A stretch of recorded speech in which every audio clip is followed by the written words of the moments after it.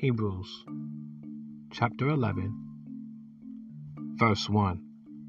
The scripture says, "Now faith is the substance of things hoped for, the evidence of things not seen." So in essence, faith is the evidence that you have what you're believing God for, even though you don't physically see it manifested yet in the natural realm. Faith says, I have it in the realm of the spirit, and there is a supernatural transaction taking place, and it will result in it manifesting in the natural, in the physical.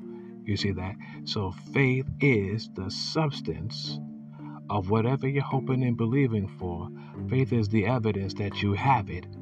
You got it already, even though you don't see it yet. You see that? The scripture says we walk by faith and not by sight. Without faith, it is impossible to please God, the scripture says. So that you must understand that He is a rewarder of them that diligently seek Him by faith with their belief system. Fixate your belief system entirely on God and His Word. Have unflinching faith. Have ruthless faith.